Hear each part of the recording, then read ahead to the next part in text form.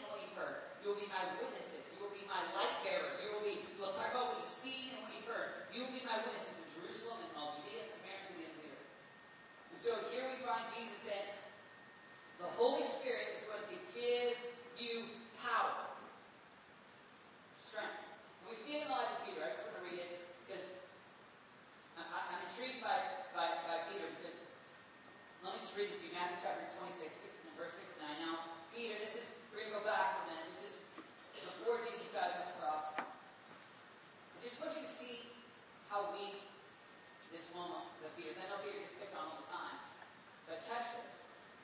Peter has been with Jesus for 3 years. Peter has looked at Jesus and said, even if I have to die with you, I'll never suffer. Peter has been someone who says to Jesus, hey, I don't know about all these other guys, but I'm with you to the end, Jesus. You can count on me. Even if I have to die with you, I will not disown you. I'm your boy. Jesus, you can count on me. So then Jesus is arrested. And then we just find this little story that takes place. Peter was sitting out in the courtyard, and a servant girl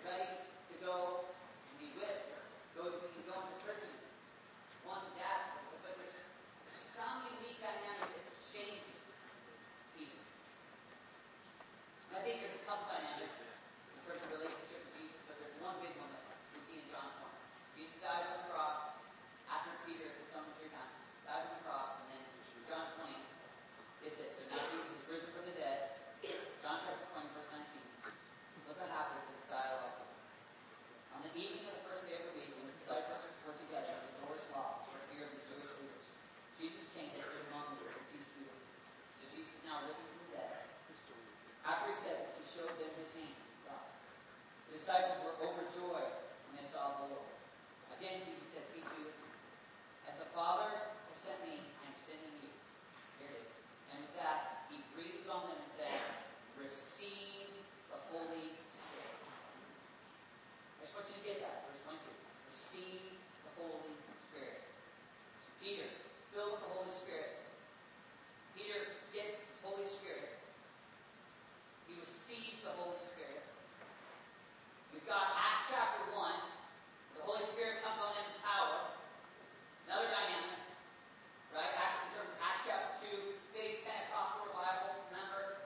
Spirit comes. They're all up in an upper room. And then when we get into Acts 2, 3, 4, Peter is not a timid fisherman running from servanthood. There's something different. Look at this. Acts 2:14, or Acts 1:15. In those days, Peter stood up among the believers, a group numbering 120, and started, there it is, verse, he started to begin to preach. So, pretty different dynamic than the guy who was scared to death, right? Acts 2:14. Then Peter stood up with the 11, raised his voice, and addressed the crowd. Fellow Jews, and all of you who live in Jerusalem, let me explain this to you. Listen carefully to what I'm going to say. Boldness. Acts 3:1, listen to this. One day, Peter and John were going to the temple at the time of prayer. At 3 p.m. Now a man who was lame from birth was being carried to the temple called Beautiful, where he was put every day to beg from those going into the temple courts. When he saw Peter and John about to enter, he asked them for money. Peter looked straight at Peter, not John, Peter. Bold Peter. Peter, timid Peter? No, this guy is bold. This guy is strong. Filled with the Holy Spirit. Peter looked straight at him and said, and asked him, John. Then Peter said, look at us. So the man gave him his attention, expecting to get something from him. Then Peter said, silver or gold I do not have, but what I do have, I give you. In the name of Jesus Christ of Nazareth, walk. Taking him by the right hand. Now we're talking about a guy who cannot walk. Peter says, I don't have money. I've just been preaching.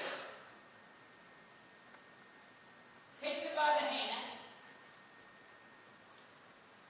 Taking him by the hand, he helped him up. And right before that comment, I just love that moment. Imagine the confidence it takes for Peter to take a man who cannot walk and help him up. Right? Take some faith. Because unless Jesus does a miracle, it's embarrassing for everybody. Right? The guy goes back down. Right? So before the comma, it took some faith, some strength. Right there. Taken by the right hand, he helped him up, and instantly the man's feet and ankle became strong. He jumped to his feet and began to walk. Keep going. Acts 4:8. Then Peter, filled with the Holy Spirit, interesting, I love that little. Then Peter, filled with the Holy Spirit, said to them, rulers and elders of the people, if we are being called to account today for an act of kindness shown to a man who is lame, and are being asked how he was healed, then know this. You and all the people of Israel, it is by the name of Jesus Christ of Nazareth. So here it is. This is a whole different spirit than the guy that was running from servant girls, right? You were with him. I don't know him. You were with him. I don't know the man. You were with him. Call down curses. I won't be there right now. But call down curses. I don't know the man. Now we've got a Holy Spirit-filled preacher taking risks. Then know this. You and all the people of Israel. It is by the name of Jesus Christ of Nazareth. So we just throws it out there. Do know the man. It is by the name of Jesus Christ of Nazareth. And then he gets a little offensive. Kind of goes on the attack. Whom you crucified. I love that. Can you imagine that? He just looks at people. Whom you crucified. I always love kidding the youth group with the Bible. Okay. Whom you crucified, but whom God raised from the dead, that this man stands before you here.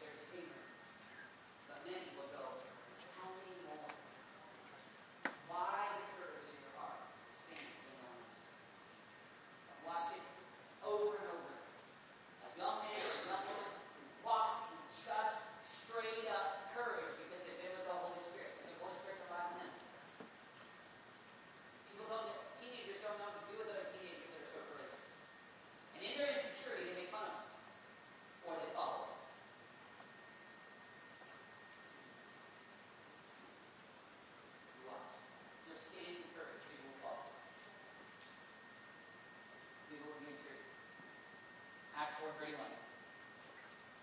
And when they had prayed, or NIV, after they prayed, the place where they were meeting was shaken, and they were all filled with the Holy Spirit, and spoke the word of God boldly.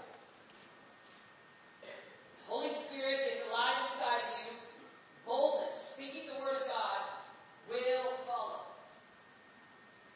You want to be bold? You want to be a crash? We want to be like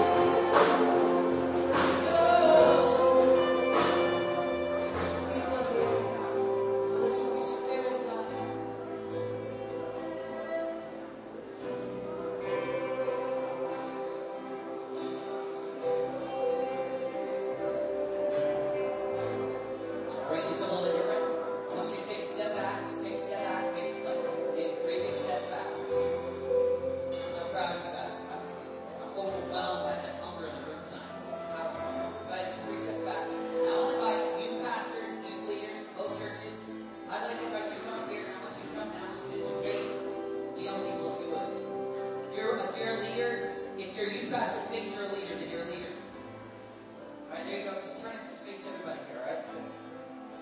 Go ahead. Here we go. Share. So what we're going to do, we're just going to do a ministry time. What that means is that we're going to have people that are trusted